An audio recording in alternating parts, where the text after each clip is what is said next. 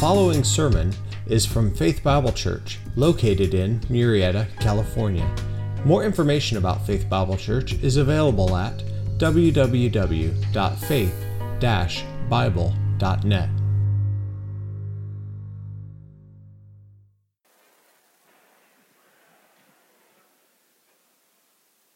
I am so thankful to be here this morning. So thankful for Faith Bible Church. Not just to be here this morning, but to randomly, somewhat randomly, not randomly in the providence of God, to show up here 17 years ago. It was through a college ministry that I became part of, that the gospel actually broke into my life. I was raised in a Christian home, and I had heard the things my parents had taught me, but they were not apparent to me, though my parents made them apparent, because that's what parents do. I didn't hear them. I didn't really understand the truth of the gospel. To me, the gospel was more about what we believe and looking out at those people out there. I remember not really reading my Bible, studying my Bible. I'd done a lot of that as a child.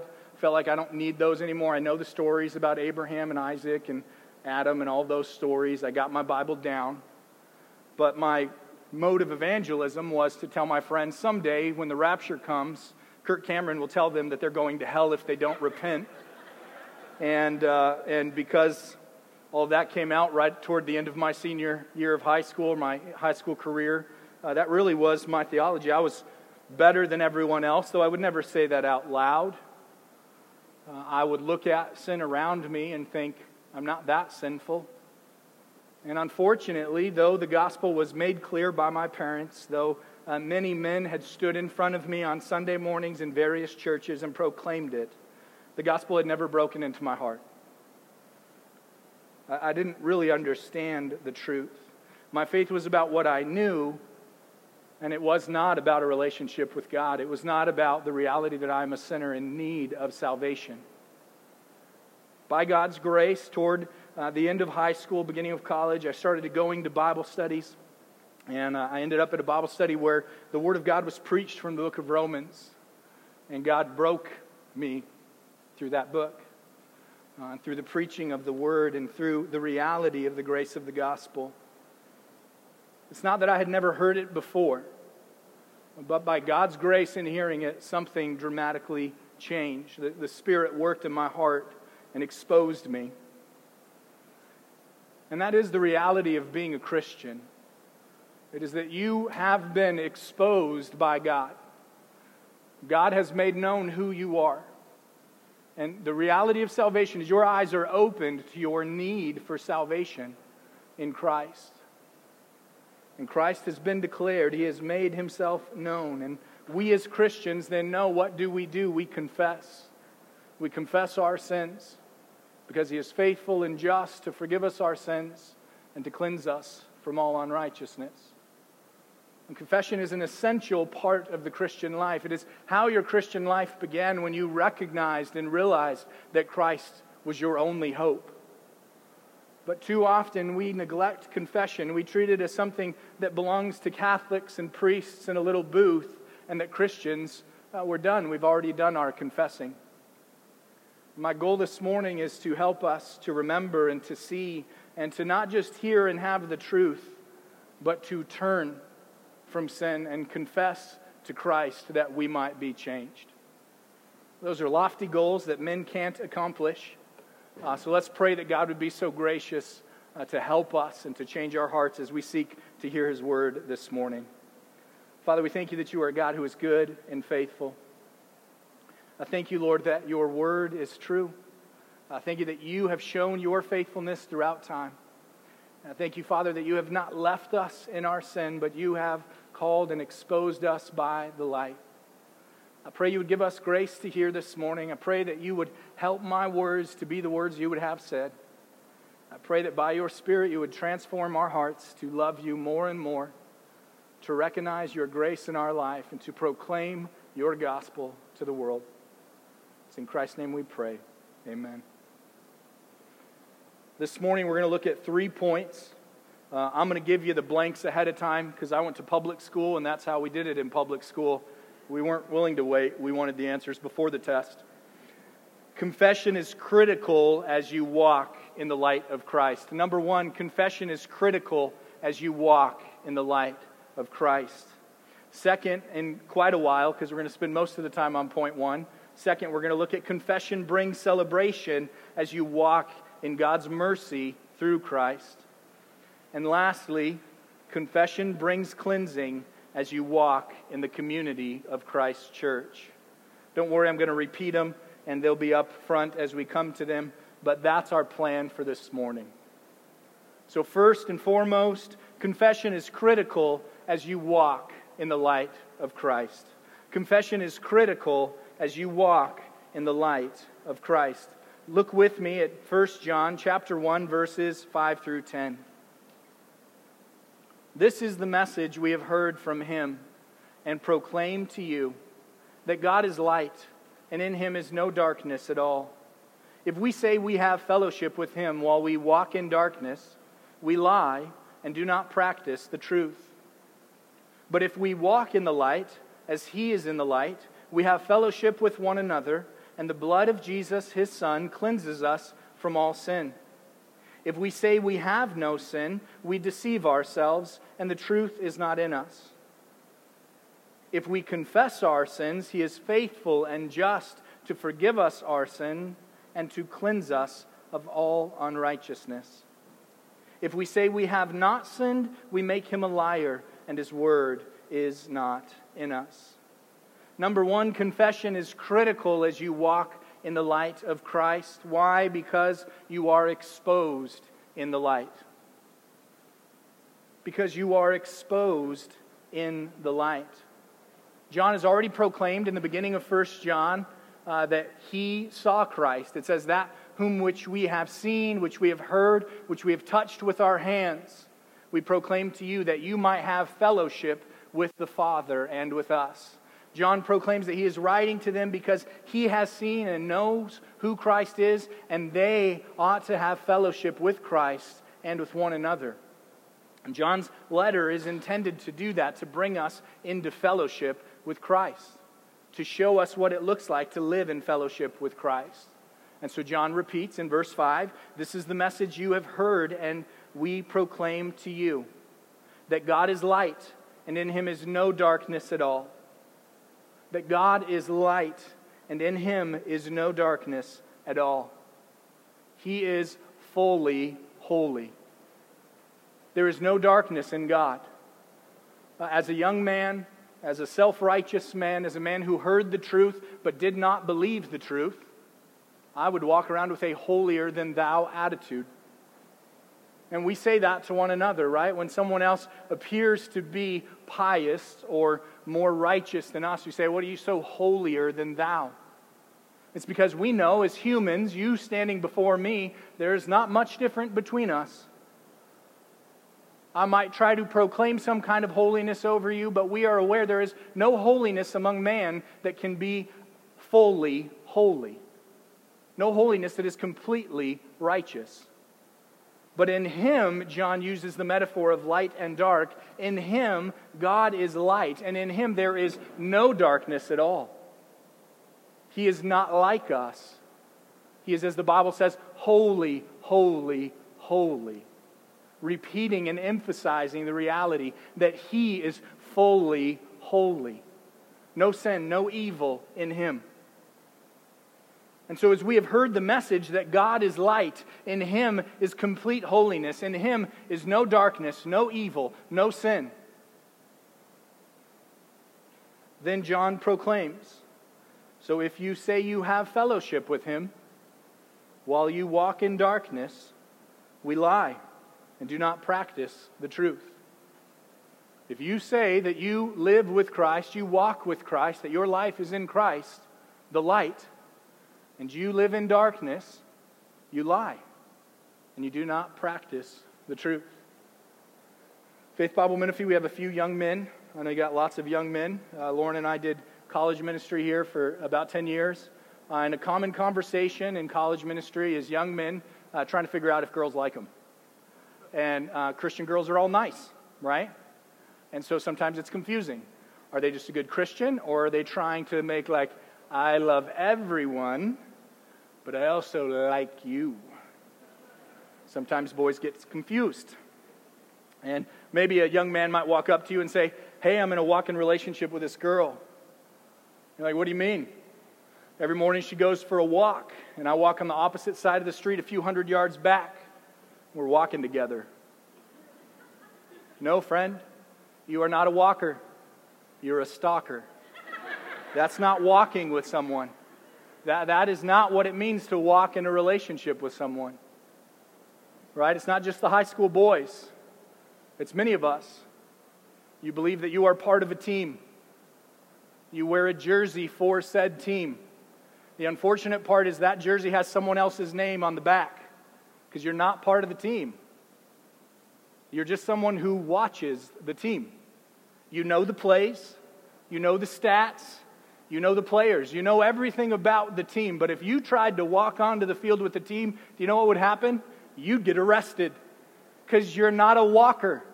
You don't walk onto the field. You're a stalker. You think you have a relationship, but you're just watching from afar. And now I know I've offended a whole bunch of you. You're like, no, I grew up there. You didn't grow up on the field. Anyway, we're not going to argue that point. You know the information. What you have to ask yourself is, where am I with Christ? Am I a walker or a stalker? Do I walk with Christ in the light? Or am I living in the darkness and there's no option for me but to see the light because the light is around? When you're in darkness, what sticks out? The light.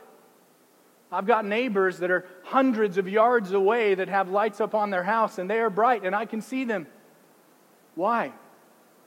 Because that's what the light does. It breaks through the darkness. How do you know if you're not just looking at the light? How do you know if you're actually walking in the light? How do you tell if you're a stalker or a walker? Well, John wants you to know. Christ wants you to know. John loves you enough to make it known. If you say you have fellowship with Him while you walk in darkness, you lie and do not practice the truth. Verse 7. But if we walk in the light, as He is in the light, we have fellowship with one another, and the blood of Jesus, His Son, cleanses us from all sin. If we walk in the light, as He is in the light, what two things does He say will be? You walk in fellowship with one another, and the blood of His Son cleanses us from all sin. How do you know if you're walking in the light? One, you walk with God's people. If you are walking in the light, you have fellowship with one another. As Paul writes to the Ephesians and the Colossians, he says, since I heard of your love for the saints and your hope in Christ, I write to you now with hope. Why? Because the evidences of their salvation, that they live with one another in fellowship, and that they love Christ. He says the same to the Colossians. Jesus said, they will know you how? Because you walk in the light, because you love one another. The evidence of walking in the light is partly your belief in Christ, your hope in Christ, and walking with one another. That's one of the ways John gives us assurance in 1 John. And he says, as we walk in the light, what happens? The blood of His Son cleanses us from all sin. You know what light does? It destroys darkness. It makes things clear. It makes them apparent. Early in our marriage, I started working nights, waiting tables at a restaurant. And it was a fun, hip restaurant. Younger people there. I was not hip or fun, but I was younger. And I would work there, and we would all wear black. And it was kind of dark. And you'd walk in and be like, oh, it's nice in here. It's kind of, it's kind of mood setting. And after the shift is over, the lights would all come on. And you know what's revealed? This place is filthy. It's not because it was a filthy restaurant. It's because filthy people were walking through in the dark all night. Their food's everywhere. Their shoes are everywhere. It's dirty. But the light's dimmed. Why? Because it makes the ambiance. It makes it easy to be and to sit in, and things look clean. But what does the light do? It exposes what's hidden. And that happened to you in Christ. As you were saved, the light came on all of a sudden. You were exposed. What once you thought was kind of fun and an easy mood, all of a sudden became, this place is filthy. And by God's grace, He opened your eyes to that. But the Christian life remains with the light there. And there's parts of your life you don't see. I'm a fairly tall man, so I often walk into people's homes and I see on top of their fridge. And I know they don't see there. I'm aware that they haven't seen above their fridge because it is full of dust bunnies. It looks like the upside of your fan that you never get to see because it's hidden from you. But one day, unsuspectingly, you're going to be cleaning something and you're going to see on top of your fridge and you go, how long has that been there? How come no tall people told me? What's going on? You'll be exposed. Your sin will be exposed. As you are walking in the light, what will happen is your sin will be exposed. John gives 2 points of how your sin will be exposed. Look with me first at verse 8. He says, if we say we have no sin, we will deceive ourselves, and the truth is not in us. If we say we have no sin, we deceive ourselves, and the truth is not in us. Then again in verse 10, if we say we have not sinned, we make him a liar, and his word is not in us. 2 points about sin and what you must see and say about sin. Number 1, if you say you have no sin, if there is not sin that manifests itself in your life, if there's not the outward expression of sinful things in your life, you say you have no sin, he says, you're a liar. This first category is transgression. This is if you say there is no present ongoing sin in your life, if there is no rebellion in your life, if there is no sin that happens in your life, you're lying. You transgress. You know the law, and you at times, like Paul says in Romans 7, though I know what I ought to do, I do not do it. Who will deliver me from this body of death? Christ. But if you walk around saying, I don't sin. One time, a long time ago, I was pretty sinful in college days, but everybody kind of struggle in college. But now, I'm a pretty upright citizen. I've been to jail. I'm good. He says, you're a liar. You transgress. Maybe it's that other people are transgressing around you more. You drive on the freeway, you know the law. Maybe you don't. Let me tell you now, and you will. 70 miles an hour. Local freeway, 70 miles an hour. Right? The sign is there. The law is posted. You see it. But what happens? People are flying by you at 90 miles an hour. All they want to do is get to Orange County or San Diego because they don't like God's country. They want to get out of here. And what do? You go, I can go 80. They're going 90. I'm a pretty good guy. It's not like I'm going 90. What are you doing? You're surrounded by darkness. And you're saying, well, I'm a little bit light. I'm all right. I'm not as dark as them. Did you see that 16-year-old kid in the Honda fly by? Not me in my minivan. Solid 80. Do not let the transgressions of others confuse you to think that you do not have transgression. He says, if you say you have not sinned, if you say you do not sin, you are a liar. Second is iniquity. Verse 10.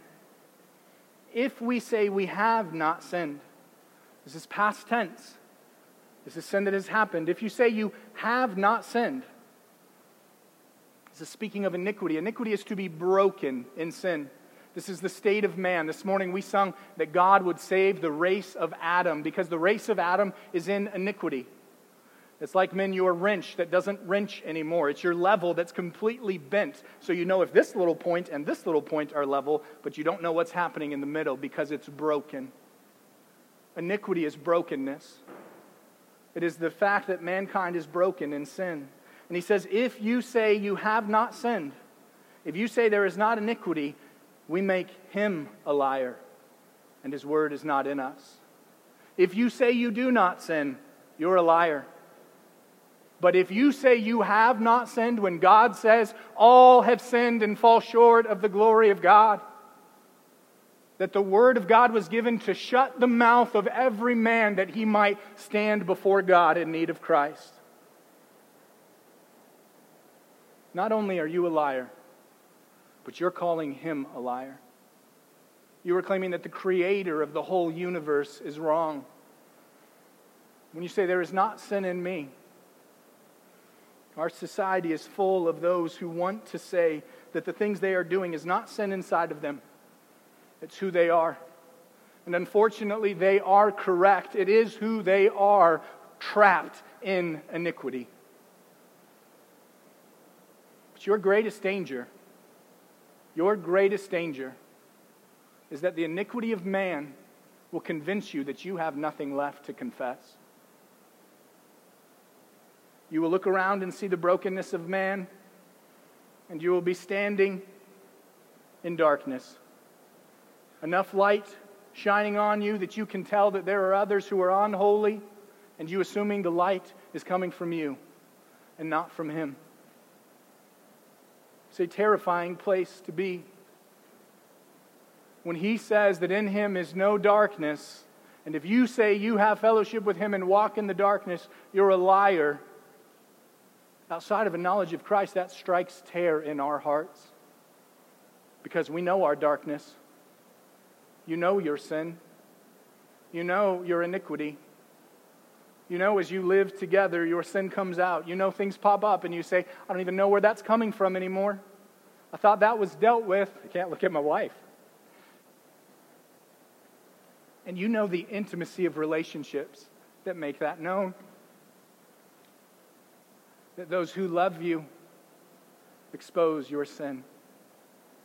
Not necessarily just by calling you out, but by just living life. So many times at Faith Bible, I was thankful and welcomed hearing Chris speak something and me saying, how do you know me? Get out of my life. But just the reality of truth exposes us. So what do we do? What do we do if the light exposes and we know we live at times as deniers of sin? We can live confident in Christ the righteous. Confident in Christ the righteous. It is why confession is critical as you walk in the light of Christ, because your sin will be exposed. And if you think that you can hide that sin, that you can do something else, that you don't have to let it be known, you're lying to yourself.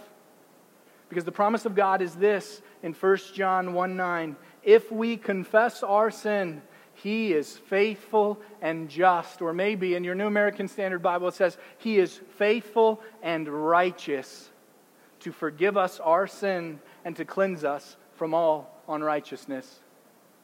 He is faithful. What He did, what He says happens. He is faithful. He is not turning. He does not speak out of two sides of His mouth. What He says is what comes about. And He who is faithful is righteous. Completely righteous. In Him is no darkness at all. And Him who is the righteous does what? He is faithful and righteous to forgive us our sins and to cleanse us from all unrighteousness. Walking in the light will expose our sin, and the sin that is most clear is our own. The closer you walk with Christ, the clearer your sin will become, and you will be continually humbled at the grace of Christ to save you. But you can walk confidently that He forgives. You don't have to hide your sin. You can actually confess and celebrate the fact that we confess. Because we don't confess generically. This isn't a just get it off your chest, I just have to vent who I am. You confess because the faithful and righteous has died for you. Your hope is rest in Christ. And so you can be what Psalm 32 calls the blessed man. Point number 2, you can celebrate. Confession brings celebration as you walk in God's mercy through Christ. Confession brings celebration as you walk in God's mercy through Christ. Look at Psalm 32 with me. Psalm 32, David writes, Blessed is the one whose transgression is forgiven, whose sin is covered. Blessed is the man against whom the Lord counts no iniquity, in whose spirit there is no deceit. Not the man who doesn't sin, but the man in whom there is no deceit. Why? Because he confesses his sin to the Lord. And his transgression is covered. In him, his iniquity, his brokenness is forgiven. Why? Because the blood of Christ. And then David describes the consuming nature of sin if we seek to conceal it. Concealing your sin will consume you. Christian, if you live to hide your sin and not confess it, it will consume you. David writes in Psalm 32, verse 3, he says, "For when I kept silent, my bones wasted away through my groaning all the day long. For day and night your hand was heavy upon me. My strength was dried up by the heat of summer. But I acknowledged my sin to you, and I did not cover my iniquity. I said, I will confess my transgressions to the Lord, and you forgave the iniquity of my sin." I particularly like verse 4 as he says, "My strength was dried up by the heat of summer." Because we live in Menifee, God's country, it is quite similar to the state of Israel. I know a whole bunch of people want to move out of God's country to get somewhere else. I don't know why. You don't just listen to God. The climate He chose for His people is the Mediterranean climate, which is very hot in the summer, right? Very hot. In the summer, as you live in Menifee and I try to do any work, I don't do digging in the summer. I'm going to start digging next month because there hopefully will be some rain and it'll be cooler and the ground won't be a rock. We experienced as a church, as I know you did, we were meeting outside for a long time, a little over a year, and there was one Sunday it was 104 degrees outside, and our preacher doesn't know how to preach fast. This guy. And as he's preaching, 2 kids threw up in the back. Right? Now, nobody fell down and died. I didn't have to raise anybody from the dead. But there's kids puking because it's 104 degrees outside. And their little bodies don't know what to do with what's going on outside. And everything in them is saying, I got to get out of here. I got to get this out. And so they're just throwing up. Kids are throwing up in the back. I didn't know until after. I might have cut it short. I don't know. We're supposed to suffer together. I don't know what I would have done. You know the heat of summer. You know it beats down on you. You know the pain. You know the feeling of your bones being crushed. And what you mistakenly think is that God is pouring His wrath out on you. You think, this is my sin and I've got to make this right and I've got to work this out because He's pressing on me. He's just wrecking me. Everything is being destroyed. He's just coming after me. I just got to stop doing this. And so you start fighting. You start hiding. You start trying to deal with your sin on your own. And you ignore the psalm of the cry of a father in love who disciplines his children, who says, no, you will not live in sin and not feel consumed. Why? Because Christ loves you. Because God loves you and He won't let you live in your sin and just feel like everything's fine. I'm okay. The love of God exposes your sin. And confessing His sin, your sin rather, commends His mercy. If you live and seek to try to hide your sin, if you refuse to make your sin known, if you think, I'm just going to deal with this on my own, I don't have to confess my sin, you are ultimately hiding His mercy. You're unwilling to proclaim and to give Him the grace He deserves. John Calvin said it this way as he commented on 1 John. He says, if we confess our sins, John says, He's faithful and just to forgive us our sins. And to whom are we to confess? Surely to Him. That is, we are to fall down before Him with a grieved and humbled heart and sincerity, accusing and condemning ourselves, seeking His forgiveness and goodness and mercy. John says we confess our sin with a broken and contrite heart. We go to Him. But Calvin goes on in a way that I think is very helpful. Listen to what Calvin, not John the Apostle, said. He said, he who has adopted this confession from the heart as in the presence of God, he who has adopted that he confesses his sin broken before God, longing for God's grace, knowing his sin, he who has adopted this confession from the heart as in the presence of God will doubtlessly have a tongue ready to confess wherever the occasion among men is available. He's ready to publish the mercy of God. He continues, he says, he will not be satisfied with the secret whisper of his heart once into the ear of one individual, but will often and openly and in the hearing of the world unpretentiously make mention of his own humiliation and the glory and the mercy of God. What is a sign of a Christian who is living in confession? It is a willingness to proclaim the mercy of God. You don't have to look around and see that there are evil people out there, and if they only knew what I knew, they would be like me. You could see within yourself, I can't believe that God can save a sinner like me. And you would look out at the world and you would see what's needed is confession and repentance before Christ. And if we would only bow to Him in the grace of the gospel, depend upon His blood, because He is faithful and just to forgive us our sins and to cleanse us from all unrighteousness. That kind of celebration is what David does in the psalm as he continues. Verse 6, he says, "Therefore let everyone who is godly offer prayer to God at a time where you may be found. Surely in the rush of good waters they shall not reach him. You are a hiding place for me. You preserve me from trouble. You surround me with shouts of deliverance. And I will instruct and teach you in the way you should go. I will counsel you with my eye upon you. Be not like the horse or the mule without understanding, which must be curbed with bit and bridle, or it will not stay near you. Many are the sorrows of the wicked, but the steadfast love surrounds the one who trusts in the Lord. Be glad, in the Lord, and rejoice, O righteous, and shout for joy, all you upright in heart." He says, don't be like a mule or a horse that has to have a bridle to keep it there. Be like the son that walks hand in hand with your father, hearing Him communicate what makes you know you are a sinner in love, and confess your sin. Be the blessed man whose transgression is forgiven, whose sin is covered, who has confidence in Christ, who can celebrate the mercy of God because we do not hide our sin, we confess.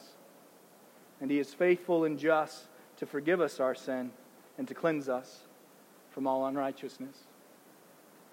Maybe you have not lived this way. Maybe you hide your sin. Maybe within your heart there is a little bit of a walker, but mostly a stalker. You're not willing to make your sin known. Maybe you've confessed your sin again and again. You confess it to God and you think, okay, I confessed again, I'm sorry again, I just need to move on, I just need to keep doing this, I get it. And you just see the same struggle happening again and again and again in your life. Dietrich Bonhoeffer, no relation but a solid name, gives a quote that I think is very helpful. Bonhoeffer says this: "Why is it easier to confess our sin to a dreadfully holy God than to another justified sinner?" He starts by asking a question. Why is it easier for you to confess your sin to a dreadfully holy God, who in Him there is no darkness? He doesn't hear your sin and go, it's okay, I do that too. He's perfectly holy. Why is it easier for you in private to confess your sin to the holy God and not to confess your sin to another justified sinner? Bonhoeffer goes on. He says, the answer is simple.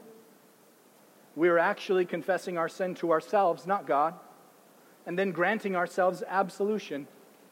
Unfortunately, this sort of self-forgiveness can never lead to a breach with sin.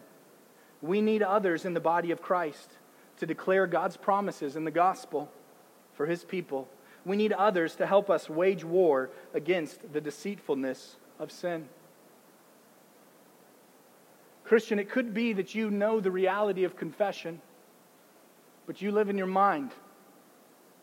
And you tell yourself, I'm a sinner. You maybe say things like, nobody's perfect. I sin every day. But ask yourself, how do you sin every day? Are you only willing to admit the fact that you're naturally humbled like everyone else, that you're imperfect?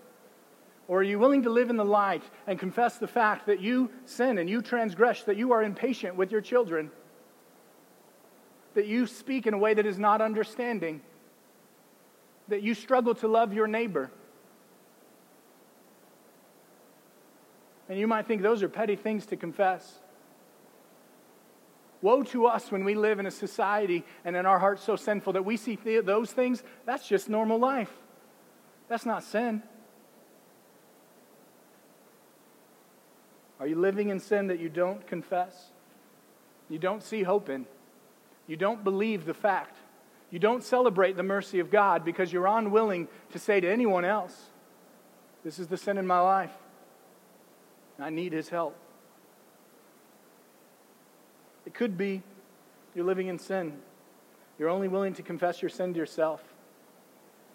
You slowly justify yourself in that everybody else is evil too, and that I'm not as bad as the next guy. You ignore what He has said. Not if you say there are no sinners out there, but if you say you have not sinned. If you say there's not evil people out there, no, He says, if you say you have not sinned, you're a liar. And if you know the forgiveness of His sin, you rejoice. If you are aware of the depths of your sin and what should come of you without Christ, you rejoice. As many people think if I confess my sin, if I make my sin known, then I'll be destroyed. Then I'll be crushed. You've already seen from the psalm that's not the case for you, Christian. You'll be freed from sin. You're lying to yourself. You're living by repentance and not faith. You're saying, I'm just going to put this sin behind me. I'm going to do it on my own. But what does He say? Repent and believe in Christ. He who is faithful and just to forgive you your sin and to cleanse you from all unrighteousness. So what do we do? Point number 3. Confession brings cleansing as you walk in the community of Christ's church. Confession brings cleansing as you walk in the community of Christ's church.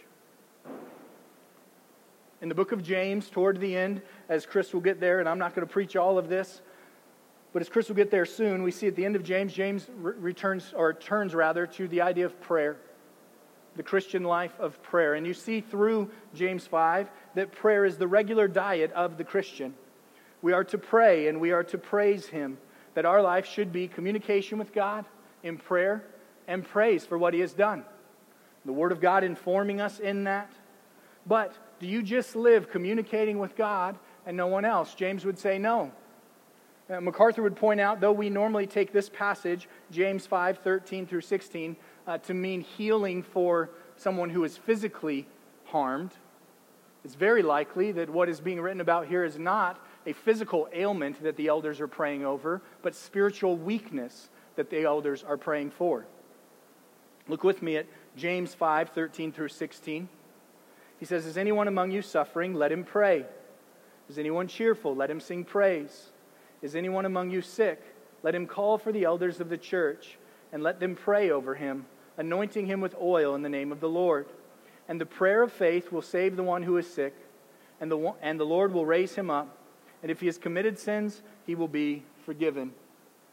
What does it say? Let those who are weak, possibly physically ailed, come to the elders, and the elders will pray for them, and they anoint them with oil. As you look into this isn't a little bit of oil. You're not just taking a drop and putting it on their head. This is massaging.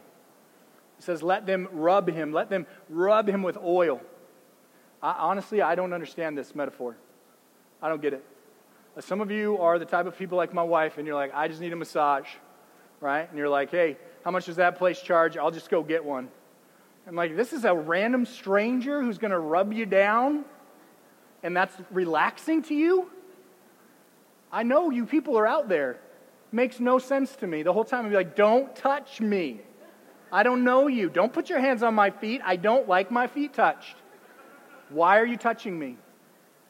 It assumes this is an area where my iniquity has gotten the best of me. Because what he says here is let those who are spiritually weak, let those who need prayer in this way go to the elders. The elders will pray for him, and they will massage. So next week, Chris and John and Nigel are going to set up a massage. Just kidding. No. What is he doing? He's using a metaphor. And he's saying like massage relieves the stress, the weakness, the weight, the fear. Some of you get this. He says the elders will pray for the weak in such a way to rejuvenate their muscles, to strengthen them, to give them hope to move on. And he says, let them do this. Are you weak or are you sick? Go to them and they will pray for you. But listen to the conclusion of verse 16. Therefore, Therefore, if the weak are to go to the elders, that they would pray to them. Therefore, what? If this is the function of the elders to care for the weak, therefore, what ought we all to do? Therefore, confess your sins one to another and pray for one another that you may be healed. Are we to believe that everyone in the church is sick and dying? And so we must all confess our sins one to another that we can all be healed? Is this some kind of prosperity gospel about sick, dying churches that all need to pray? No. He's saying if this is what the elders do, if a praying church is functioning in strengthening one another as the strong come alongside the weak and pray for them, you all, therefore, confess your sins one to another and pray for one another that you may be healed. The prayer of a righteous person has great power in its working. While prayer is the regular diet of the Christian, confession is the detox of sin. I say it in a way that I hope you understand. I'm not speaking pragmatically. You just have to do this for your own physical health. It is all rooted in the truth that you recognize your sin. You know Christ has died for it. You know that's not the way you ought to live. You believe His promises. He has come, why? That His people might be holy and blameless before Him. You know He's sanctifying you. You know this is how He works. And so the mature don't have to go to the elders. They don't have to get in a booth with a priest. What do? They regularly confess their sins one to another. They make their sin known in the community of Christ. The Christian diet is prayer, but Christian, if you're praying and praying only and never confessing your sins one to another, are you truly living by faith in Christ? If you treat your sin as though it's the ugly thing that has to be hidden and not the heinous evil thing that Christ has paid for, do you believe the gospel? Don't live to hide anymore. As you see sin in your life, confess it. What sin should we confess? All sin. We should confess sin. And I know the questions go in your mind, but what about my leadership? How do I confess sins to my kids? If you're sinning in such a way that you're ashamed to say it to your kids, they already see it happening. They're already aware. And you're only lying in hypocrisy. And it could be you're sinning in ways your kids don't realize. You go, I'm sorry, I was impatient. But you see them who wakes up and goes, can I have ice cream for breakfast? No, it's breakfast time. Why can't ice cream be breakfast? Because that's not what we do. We don't eat ice cream for breakfast. If you do, like my kids want to live at your house. And you tell yourself, that's impatience. My kind of little lashing out at them, that's nothing compared to them. I'm not going to confess that. But what will happen? What happens if you recognize your sin before them? I'm not giving you a way to fix your kids. You know what will happen? You will believe the promises of Christ, that He is faithful and just to forgive you your sin, that you can confess your sin, that you can make it known. You will start living in the reality of the gospel. Stop being worried about what people will think about you and start communicating the truth. And often, Christian, in the world, what's going to happen to you is you'll confess sin and people will look at you like, what are you talking about? That's not sin. Well, you're lying to your wife about your card, that's sin. You're impatient with her? That's just life, bro. Wives are... No, friend. Do you know what it doesn't say in the Bible? She who receives a husband has found a good thing. You know what it does say? He who has received a wife has found a good thing. She's a good thing. She's a blessing. I'm not called to be impatient with her. I'm called to be understanding. Maybe you see your sin is too little to confess. And so you just think, I'm not going to confess that. And all you're encouraging other Christians in is God doesn't do anything about sin. You're not confessing because you think it's little and it's no big deal and you're living in a world of darkness. And you're just encouraging them, people never change. You've always been like this. You are not aware of the gravity of your sin. If you were, you wouldn't even be able to walk. You would be crushed. It would always be like the heat of summer. But when you're aware, what do? You confess. What do you do if a brother or sister confesses their sin to you? What do we do when confession happens? Now, I think often what we want to do is jump to telling them how they can end all that sin. We want to give them pragmatic ways to get to the end of sin. And that is loving and faithful to hold one another accountable. It's loving and faithful to help people see things in their life that need to change. But too often we jump over the promise that He is faithful and just to forgive us our sins and to cleanse us from all unrighteousness. We're too quick to not tell one another we're thankful that Christ has covered that sin. We're thankful that the grace of God can give you hope in that. I am thankful for your humility to be willing to confess your sin. And I understand some people they confess everything and nothing ever changes and they really don't care and they just use confession as a way to get back into your life or to do other things. But God has given us other means to deal with that. To make true and make known, no, this is you just living in sin.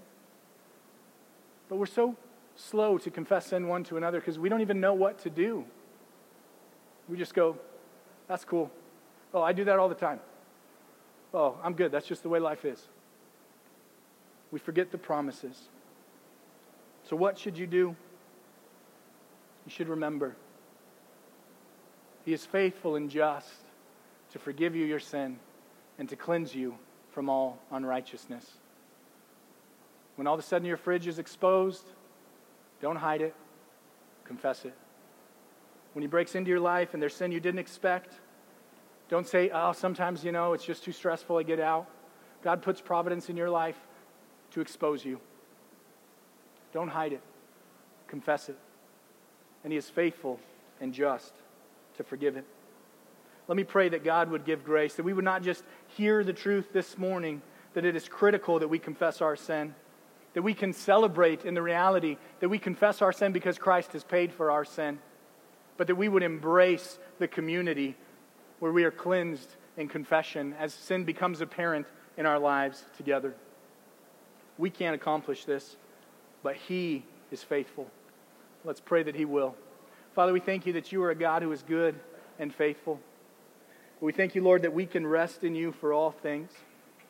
I thank You, Father, that You are fully holy, that You stand outside of time, that You in providence work in our life to make known Your grace to us. I pray as we see sin in our life, we would not bow with our culture to say we're not sinners.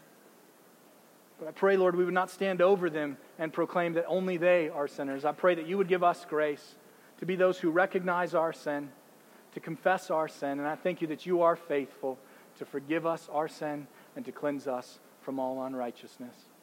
It's in Christ's name we pray. Amen.